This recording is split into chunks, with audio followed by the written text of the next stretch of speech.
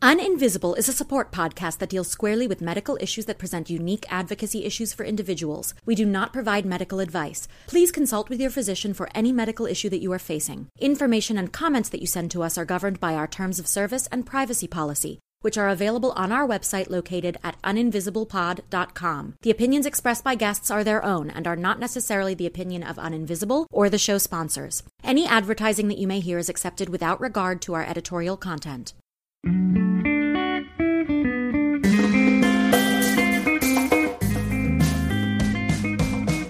Welcome to Uninvisible. I'm your host, Lauren Friedman, and I'm here with my guests to bring you info, insights, and inspiration for coping with, diagnosing, and treating invisible illness. We're here oversharing so you don't have to struggle with invisibility anymore. All right, guys, thank you so much for joining us. We are recording again here at Health 2019 in Las Vegas, and so there might be some ambient noise in this recording, but I am joined by the wonderful Melissa Talwar, and Melissa is the executive director of the International Support Fibromyalgia Network. She's also a board-certified functional medicine coach, and we're here together because she also won a WeGo Health Award. So, Melissa, thank you so much for joining us today. Thank you for having me. Oh, it's such a pleasure. So we like to start these interviews from the very top. And this is exciting for me because I haven't heard some of your story yet. So can you tell us when and how you first realized you had an invisible condition and when you were diagnosed with fibromyalgia? It's interesting because I was 14 years old, and this is in 1994. So I didn't even know there was such thing as an invisible condition or invisible disabilities and all the stuff that we talked about. And I didn't even have social media access because it's the 94. 90s. That was the analog age. And that's when my chronic pain journey started. It started with a sports injury and a mild concussion, and we didn't know what was going on. It just continuously just was in chronic pain. Wow. I was actually training for the Olympics. So I was an Olympic hopeful for California, and I got to carry the Olympic torch in 1996. And this was in track and field, right? Yes, correct. Track and field, 800 meters was my event. And unfortunately, they sent me home in a wheelchair with no idea of what was going on. I think that they tested for everything. But how could we know back then, right? I know, and I don't have any of my records. Wow. So we didn't keep any of that stuff because it was just, I don't know where it went. I mean, those doctors closed their offices too. Yeah. So that's where it kind of just started. And they were just like, well, we're not sure what's going on with you. We don't know if you'll be able to run again. We don't know if you'll be able to walk again. Wow. So that's where the journey started. And what was the injury that you had that sort of set it off? I was trying out for the volleyball team freshman year of high school. And You're so tiny. Well, the guy that came in, he called himself a drill sergeant. I guess he had trained football players.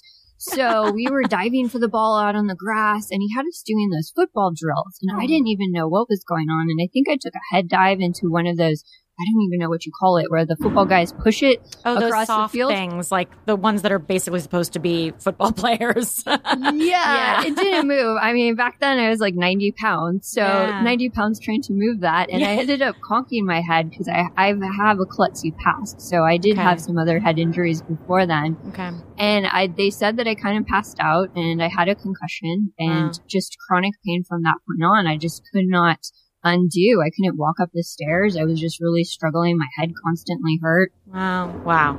So when did you actually get the diagnosis of fibromyalgia? How long did that take for you? I think they loosely gave it to me maybe a year after. And then again, when I got sent home with a wheelchair, they're like, okay, well, we've ruled out everything else. So I guess it is really fibromyalgia, but it's rare.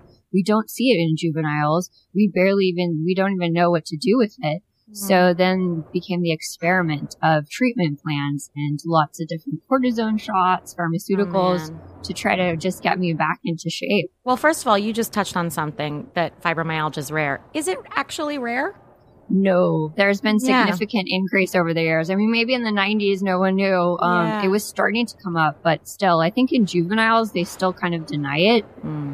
But it's definitely not rare. Yeah. Okay. So you started talking about the cortisol shots, everything that you were getting. So tell me about the treatments that you went through and sort of how you've gotten your health on track up to this point. Well, I started with the pharmaceuticals. So that was back, they put me on all kinds of medication that to this day, no one would even consider putting me on. I was really fortunate enough later to come across a great mental health team. And at that point, one of the doctors really evaluated everything that I was on. And he's like, this is why you're having all these side effects, because I was in the worst state ever. I mean, antipsychotics, anti-inflammatories, antidepressants, taking benzos. one pill to use as a Band-Aid for the one you were already on kind of thing. But it was all mixed together, and I was barely 18 years old. So I was having extreme side effects, and I'm just lucky that my parents didn't commit me, because it was getting to that point. Wow. So I had the doctor look at it. He's like, wow. He's like, I would never think to put a teenager on this amount of medication. He's like, no wonder. So he really helped me sort it out, got me into a better place, and we really understood the side effects, and I'm very sensitive to medication. So I started to have to look at more Chinese medicine and other alternatives to come into the play, but nothing necessarily really worked. I was still kind of declining, and the doctors told me, well, you have something autoimmune going on, and this was 2013, because I was just getting worse and worse. But again, they're like, well, take a few leave a day. There's nothing we can do for you. Come back when you have a full-blown autoimmune condition in 5 years. This sounds familiar, doesn't it? It's unbelievable how familiar this story is. It's like the sick care system, right? That Right. We're not even talking about preventive care anymore. It's just like, come back to us in a few years when you're really sick. But you were really sick then. And it was getting worse and worse and worse. So finally in 2016, at the end of the year, I was just a mess. And then again, doctors just ran out of tools. I had really lovely doctors. They were nice, but they just didn't know. And so even my GI doctor, he walked me back to the pharmaceutical closet that they give samples for. Yeah. And he's like, well, I have no idea what to give you, but here, maybe try a few of these. And I just broke out crying, and he didn't know how to respond, but I was in tears because I was so frustrated with what was going on. And I was fortunate enough to come across Dave Asprey on his Headstrong tour in 2017. And he talked about biohacking. And I was like, what's biohacking? And here was a software engineer who changed his health. And I was like, wait, I have a biomedical degree. I can figure this out. Okay, so I got empowered and excited. I started looking more at functional medicine. I think I was looking more at nootropics to try to get my brain health back. Yeah. So I picked up the End of Alzheimer's book, started reading it. I picked up Dr. Terry Walls's book and started reading the Wall's Protocol almost at the same time. And I read the End of Alzheimer's book, and it really reminded me of fibromyalgia every step of the way, because he talks about different types. You can overlap, but all of this started to sound really similar to everything that I had gone through and everything that I'd heard among the fibromyalgia community. So I took his book with my brain octane in hand and just started working away at his 36 variables of optimization. I gathered all the lab tests that I ever had and kind of looked back at everything and really saw that doctors kind of missed a few things, or had elevated levels in different areas of inflammation, but was kind of ignored because it wasn't high enough. It was just outside of range or high range. For example, CRP, I was actually at 1. Wow. So it was higher levels, and I utilized that to kind of just create this whole 36 variable that I created using his protocol, the Wall's protocol on nutrition and movement, and got my life back. So you really found the tools that worked for you. You didn't sort of commit to one way of doing it. You saw what was useful. You gathered all that information and tailored it to yourself. And that's what you're able to do for the people who work with you as a health coach too, I imagine. Correct. It's just complicated because I think sometimes we're looking for that one cure or one thing to cure it all. Or we may try gluten-free diet and it doesn't seem to work for us. But in this case, it was so multifactorial and all these variables put together that it's really a challenge when it comes to personalized medicine to see what happens. And yeah. So were you able to get off a lot of medications as you started going down this path? Yes. Yeah. So where are you now in terms of your relationship to pharmaceuticals? Dare I ask? I don't want to be anti-med, but I think we have to get away from monotherapy. Yes. In conjunction to it. I would love to see more tests to see how patients actually react to the medication before you apply it if possible. I know the tests exist, but it's expensive and not everyone gets that. Yeah. And it's genetic testing. You can do that with the full genome. Right. Yeah. Which I love the genetics. I mean, I have the whole methylation pathway behind me in my office. So that's part of what I use to optimize myself. That's really cool. I'm like, I need to come visit. Yes, definitely. And I can even send you a pathway planner. Oh my gosh, that would be so exciting. Because it's interesting because like we do talk about some of these biohackers on the show, people like Dave Asprey, and Dr. Walls, and they definitely come up because they've helped a lot of people with varying conditions. And it's great to have someone like you on the show who's had such wonderful success treating yourself with these ultimately fairly holistic approaches. And, that you've been able to wean yourself off of your medications and get to a point where like you're quite well and you're managing your symptoms in a very positive way, it seems. And I never thought, I could have never imagined I would be in this position to even get to feel better. And who would have thought like a cup of coffee, bulletproof coffee with butter and brain octane would change my life forever. So yeah. I mean, it's just funny to think about, but it really did. And now that's why it's incredible, because 24 years is a long time to wait this out. Yeah. So, I mean, even though you had the diagnosis a year in, sort of, right? You still waited those 24 years before you were out of chronic pain, essentially, is what we're hearing. Yeah, it's definitely decreased my pain level. I'm not cured by any means, right. But to actually feel so much better, there was no way. I mean, if I talked to my old self back in the day, I probably would have flicked myself off because there was no way I even believed it. I was just trying to do stuff not to prevent myself from going bedbound and demented, because that's where I was going with 2016. I kept forgetting how to get home. When I was driving, I was tethered to a bathroom. I'd been using my wheelchair so much that I was going to get an electric wheelchair. So that's the state I was in. So anything that I could have found to prevent this was what I was open to. And no wheelchair in sight now, so... No, my pain is decreased. I mean, there's still moments like post-exertion that I'm still trying to figure out. Well, why don't you talk to us a little bit about how you're managing your symptoms on a daily basis? Like, what does a typical day look like for you as you're aware of your body and your needs to adjust certain activities?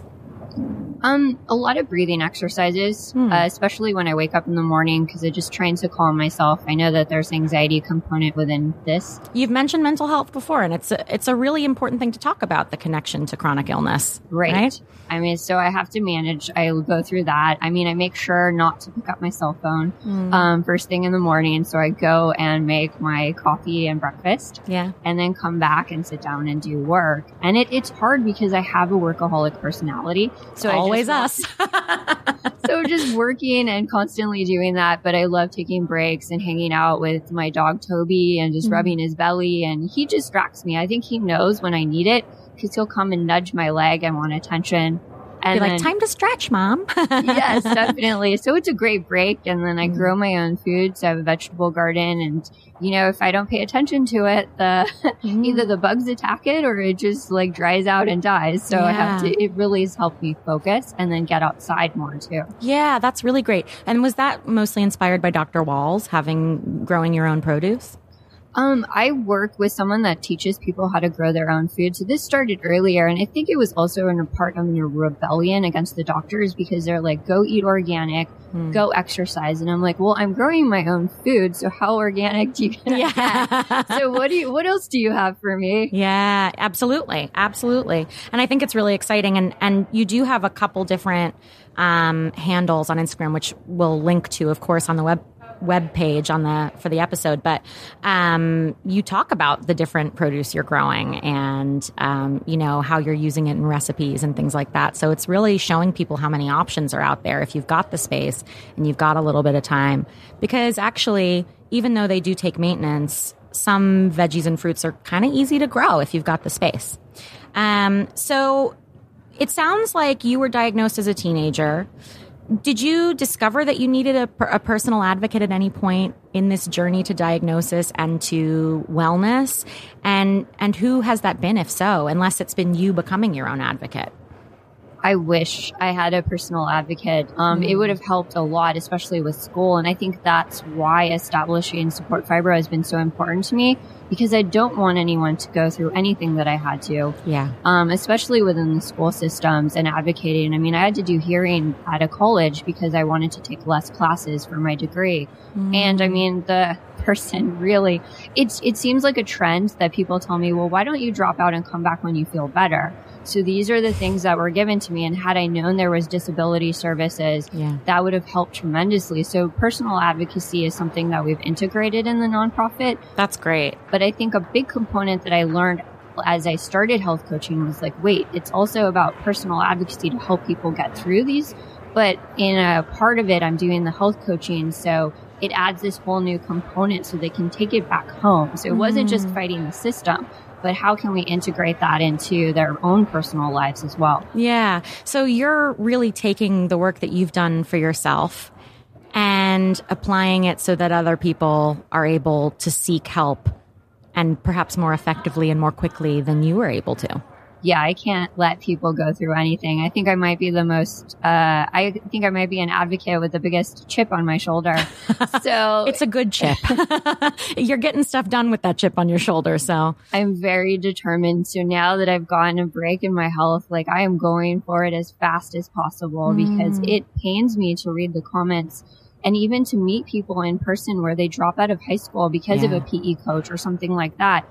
I was like, no, we need to change this. I mean, there's so many beautiful minds out there and we need to empower them to get involved. And I really think that we can change the system. Yeah. Okay. So let's jump into your work with Support Fibromyalgia. You founded this nonprofit. You're working your butt off, getting the word out. You've been to DC. You're getting groups together to lobby. Tell us about the scope of the work that you're doing with Support Fibromyalgia.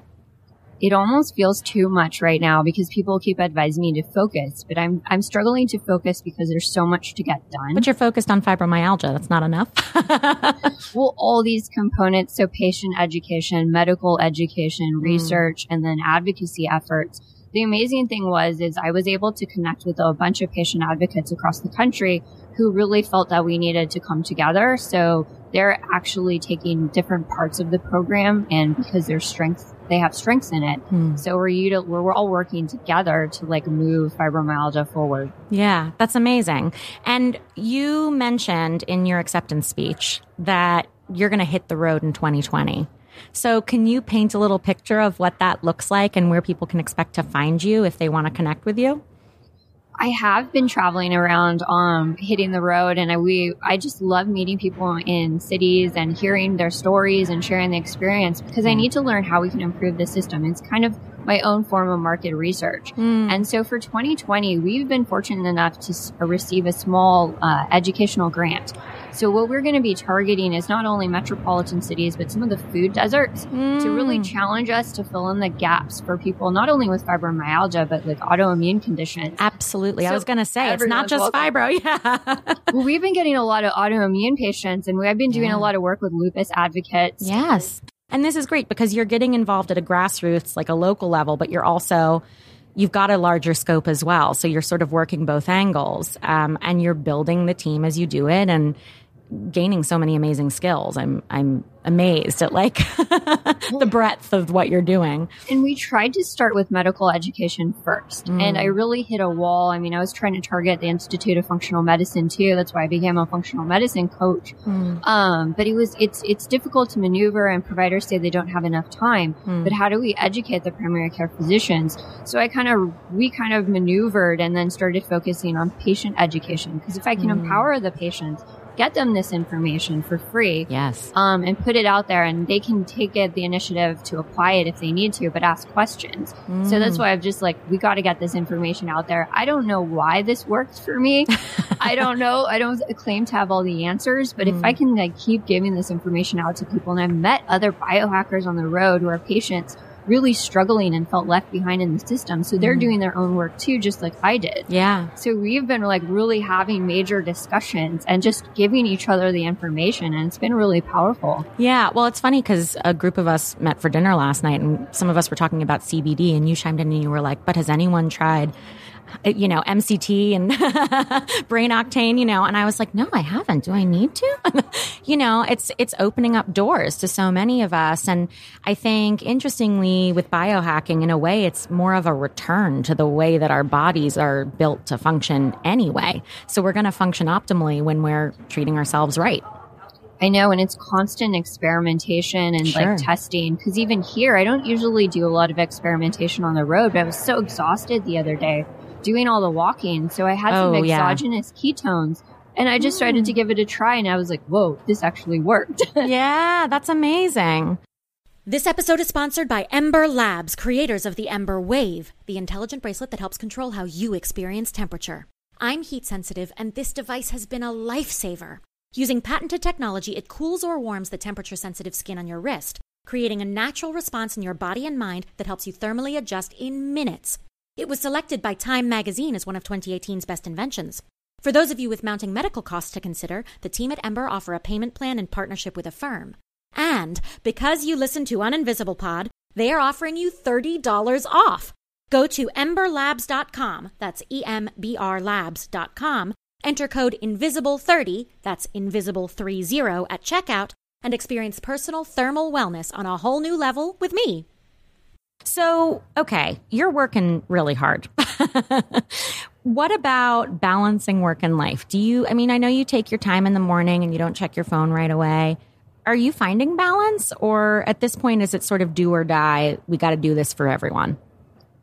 It's challenging for me to find balance. The amazing thing is my boyfriend and I do a lot of work together. So when we travel together, we can do like workcations. But I still find so much joy. So I think everyone worries about my burnout, but I'm so determined. I have a lot of joy when I do the work. I mean, I spend time with Toby and we hang out. I take breaks, do the growing my own food. And I use it as a visualization exercise sometimes, because sometimes I see so much stuff that frustrates me. And so I sort of visualize myself. I plant something in the ground, send out that negativity so it'll grow something beautiful. So doing those exercises and stuff like that, I think it's just being bedbound for so long and homebound. I had to come up with different ideas, like pulling the blinds just to stare out the window and do breathing exercises and imagine myself being outside. That now that I'm outside, I was like, I'm just going for it. Yeah, in a way, it's sort of allowed you to engage more with your imagination, hasn't it? Being bedbound has made you go from living more in your mind to being able to apply that into this beautiful, colorful world that you've been able to engage with more. Yeah, and I had to keep myself really occupied when I was bedbound because I really struggled with depression. And so one thing I just reminded myself of was just to keep learning. Yeah. So I taught myself how to code. I could build WordPress websites. Who by are scratch. you? I just had to keep myself focused, learn more of social media marketing, just IT support, anything to just keep me focused on work, which sort of became a coping mechanism in some way, and it's hard to break, but that's what I turned to. Yeah. And you gain skills that you can not only use in the work that you're doing now with the nonprofit, but also those are marketable skills that you can be working remotely doing. And it helped me survive, and it helped me connect with people. I did hide fibromyalgia for a long time. Like a lot of my clients that I was working with, like I would kind of show up for meetings, try to close deals, and then I would go work from bed. Yeah. So I'd have the laptop on like the bed, or sometimes it was so bad I'd have the laptop on my chest and I'm like trying to type. But and no then one knew. You lose feeling in your fingers. But no one knew. I hid it really well for a long time, because even before I started the organization, some of my clients were like, why would you start a nonprofit in fibromyalgia? And I was like, because I have fibromyalgia. They're like, what? Yeah. Surprise. Now you dyed your hair purple, so we have to ask why.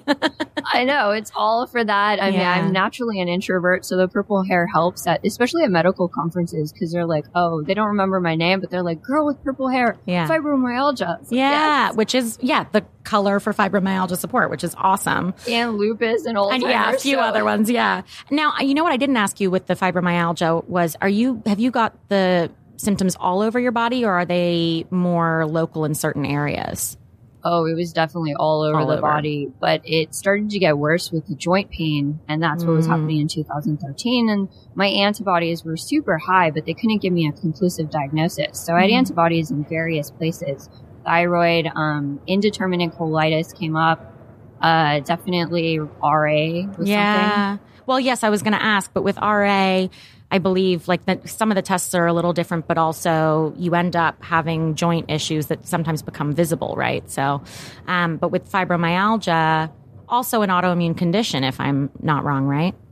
Nope, it's not there yet. Not there yet. It used to, in history, it used to be in that category because I was looking at all the legislation when I was at congress.gov when I was doing research. It used to be in the autoimmune category when they were doing advocacy efforts, but now they're doing central nervous disorder or syndrome.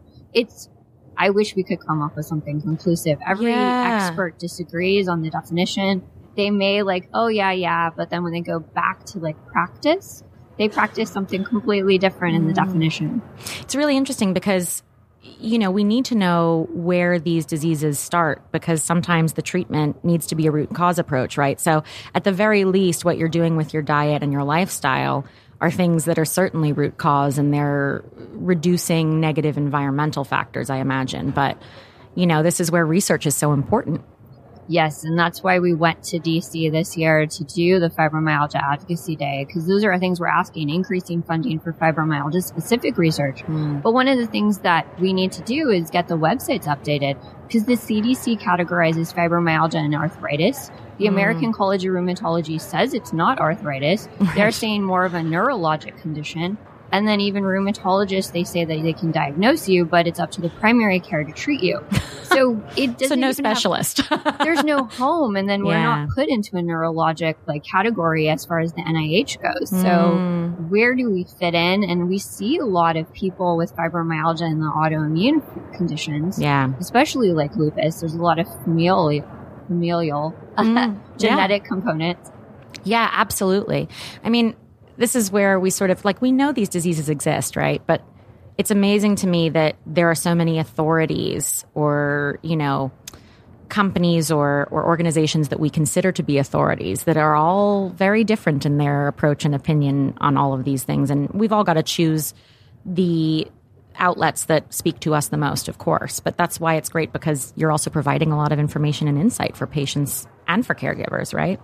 So, I mean, we know that you've gone through chronic pain, being bedbound, being in your wheelchair. Throughout your experience with fibromyalgia, have you had experiences where you've had to justify to people that you had something going on because they couldn't see it? Yes, quite a bit. I mean, just through the school systems, but even in business life, something that stuck with me and I had to pick my battles. And so that's why it's taking this on in a different route was simple stuff in some sense. I was at a business networking event and they picked a place to have the networking event that had no elevator. And I was, this was repetitive every week and I just couldn't get up the stairs. Yeah. And again, access, guys. And I think when I talked to the president and I told her what was going on, again, it's the whole, well, why don't you come back when you feel better type of thing. And I just became a problem child within that network. So squeaky wheel, though. It didn't feel like there was no disability policy. And my boyfriend's like, well, if you take them on now, I mean, maybe there's a bigger fight somewhere else and you can return back. Yeah. And be like, look, you need to have a disability policy for people so it can be more inclusive. Absolutely. I mean, at this point, it seems to me like if you're hosting a conference, if you've got some kind of networking thing on, if you're not making your content accessible, then you're screwing up. I mean, at this point, right? We know that there are people in wheelchairs at the very least, so they need an elevator, right? People forget. I mean, even with Victoria, one of the other winners, it's just the longest path to get into a place with a wheelchair, or things are always broken, they're not up to date. This is problematic all over the place. Yeah, absolutely. So that's something for employers and organizers and everyone to be aware of. So can you talk to us, has privilege or a lack thereof played a role in your experience in treatment and diagnosis, in the way that you've continued on with the fight for awareness for fibromyalgia? Has the word privilege, does it sort of mean... Does it have meaning in your experience? I feel fortunate that I had the means to do what I could, even though it didn't really seem to be helping. But I think that's why I feel like I'm in a good position right now to help others, because I've really learned along the way from different people. And a really good friend of mine in college, Marjani, I just watched her take on 2 jobs, do a biomedical degree. I'm so impressed with her. She graduated with a PhD in immunology, never getting any help. So she taught me so much when it came to these circumstances. And then I get to talk to other people. I mean, just having a patient advisory board with patients on SSI, single parents, veterans, I'm learning so much.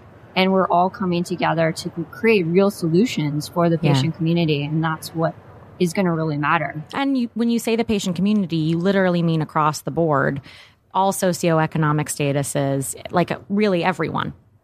Yes. You're really creating an inclusive community. Yes, across the board. I really saw, even in Stockton, California, with the lupus and fibromyalgia event, and there's some racial bias that's coming up. And even just trying, like I said, filling in those gaps of food deserts was just trying to, because the data's there, so that's why we're tackling that, or rural parts of the country. And let's see if we can figure out better solutions to get people like on a better track of empowering them. Yeah, absolutely. Well, while we're talking about getting people on a better track and all the work you're doing, let's touch very briefly on a very big can of worms, which is the healthcare system. And I'm wondering in what way you see the healthcare system working for patients of fibromyalgia, and in what ways you can tangibly imagine improvement. It's improved with providers knowing what fibromyalgia is. Right.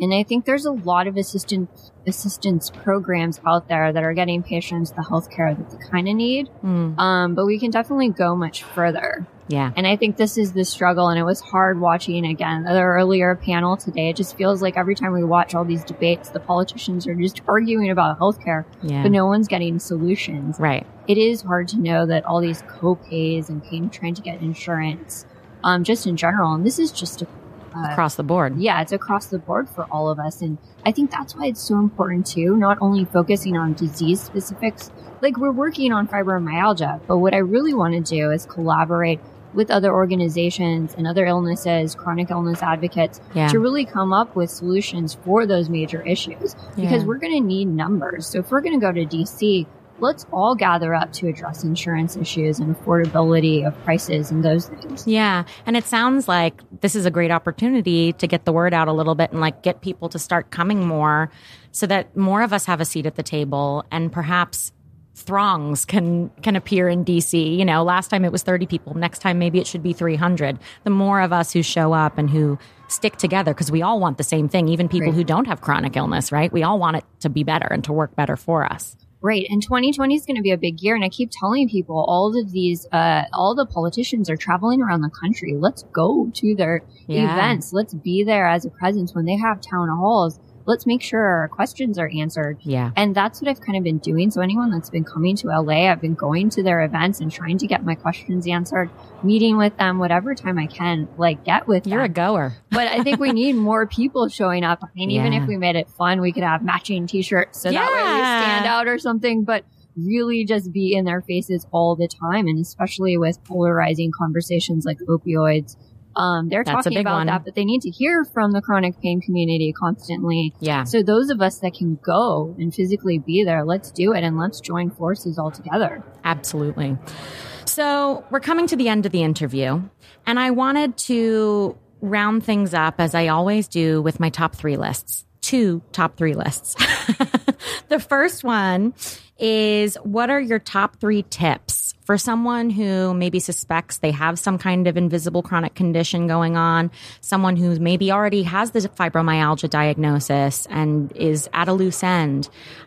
What would you recommend for people tuning in that they can do to cope better? Well, the biggest thing is to always just keep fighting for your health. I know sometimes it gets discounted and frustrating. You're jumping around from doctor to doctor. You don't feel well. And there's something going on when you just don't feel well. And maybe there's not a label for it yet, but just to keep looking at it. Of course, keeping your records has been an important part of my journey. That's a really important tip. And just keep asking. Like, you can ask the doctors to give you the records. And now, like, with online data, you can get more information. I mean, even the lab testing has an overall. So just keep on top of that and then keep updating the doctors frequently with it. Even if they specialize in something, I always just say, like, I always just bring everything with you. Yeah. And just keep fighting for your health. And it's super important. Yeah. And, you know, if you don't know how to do that, look for Support Fibromyalgia and other organizations that can help you learn how to advocate for yourself and how to keep those records and how to talk to your doctors in their own language sometimes, right? Right. And that's even a bigger point, too, is reach out to other advocates. There's so many amazing bloggers, podcasters doing great work. And it's just reach out to them. I mean, everyone's personable and respond and just ask questions. Yeah, we don't bite. There's great information and tips all out there. So it's just an amazing experience to be involved with the community. How are you so positive? I love how you're like, you were bedbound and in a wheelchair. Now you're like, yay. Like, how did you make that journey mentally from, you know, like, were you ever like you were depressed, you know, but it's like, it's hard to believe that sitting here with you now because you're so positive and productive in the work you do. It sounds like there was just a switch that went off at some point.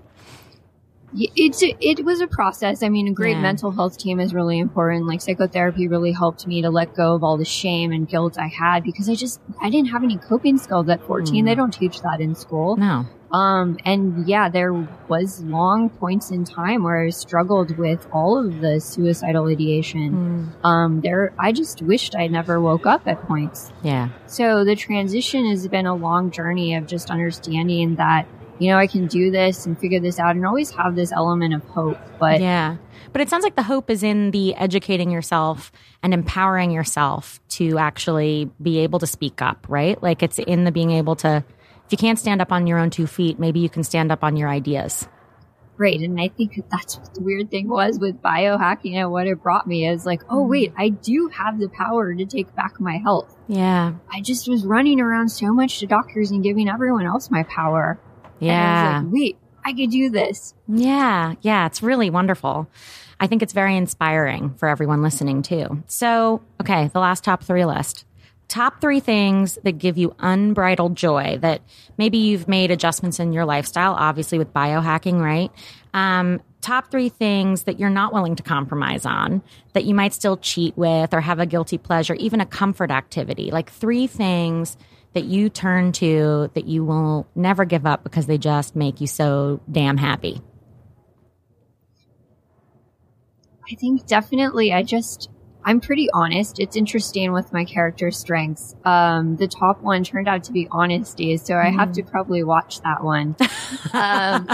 Not willing to give it up, though. No, I think just being open-minded and talking to people is a big part of it. And standing up for what I believe in. I know I get a lot of tips for business. You should do this. You should do that. I'm like, okay, so I really go with my gut instinct of like, okay, what am I determined? And I know from life. So what were the hiccups in my own life? And I'm like, let's go fix those things. And it is a struggle to like stop working sometimes. But I think what's so amazing is that when my boyfriend and I get together, we do a lot of like creative aspects. And I love creativity. I love science. So even though I'm studying methylation pathways and histamine pathways, I just get so much joy out of it. And again, growing food, playing with Toby is all important parts. So I do take breaks, but there's just something just so amazing when you get creative and talk about marketing all the time or yapping about science. Yeah, absolutely. So never giving up those creative ideas or that wonderful garden you've got at home too. And being okay with being nerdy. I've accepted that. Yeah, you're really okay with it. I mean, don't you even call yourself nerdy on one of your Instagram profiles too or something? Yeah, because I've just been told all the time, like, you're such a nerd. And that's such a good thing. It was kind of taken in a negative context. I know when people, it's a backhanded compliment sometimes, but I've just embraced it. Yeah. Or just being outside the box. I mean, I'm really into punk rock music. So touring on like Warped Tour and stuff like that. So we're going to just stand up for people. And that was the principle with sort of Support Fibro that I told everyone on our team. We're going to take the mosh pit ethics here. When the circle pit starts, if someone falls down, we pick them up. I love that. I really, really love that. So Melissa, tell everyone where they can find you online if they want to learn more about your work and about Support Fibromyalgia. well, definitely you can add me on Facebook. So Melissa Nerdy Talwar.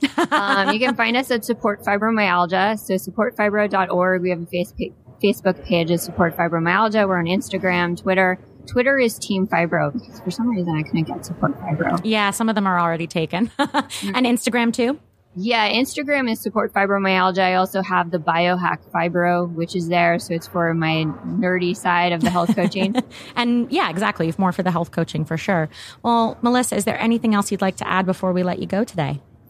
This has just been great connecting with everyone in chronic illness. I just want people to know that you're not forgotten. If you're out there feeling like left behind, alone, we are definitely creating solutions, and we're going to fix this. We're going to create the change, and you're definitely not alone, and reach out to all of us. There's hope. Yes. Thank you so much, Melissa. It's been a total pleasure having you on the show. Thank you so much. That's it, folks. Thanks for listening. As always, please check us out online at uninvisiblepod.com and all over the social media world at uninvisiblepod. We love your feedback and suggestions, so please drop us a line via the website if you have questions, ideas for topics to cover in future episodes, or just want to say hello. We're all about relationships and collaboration here, so credit where credit is due. Music for this episode is by Sean Hart, who can be found at seanhart.com. Don't forget to subscribe, rate, and review wherever you listen to podcasts.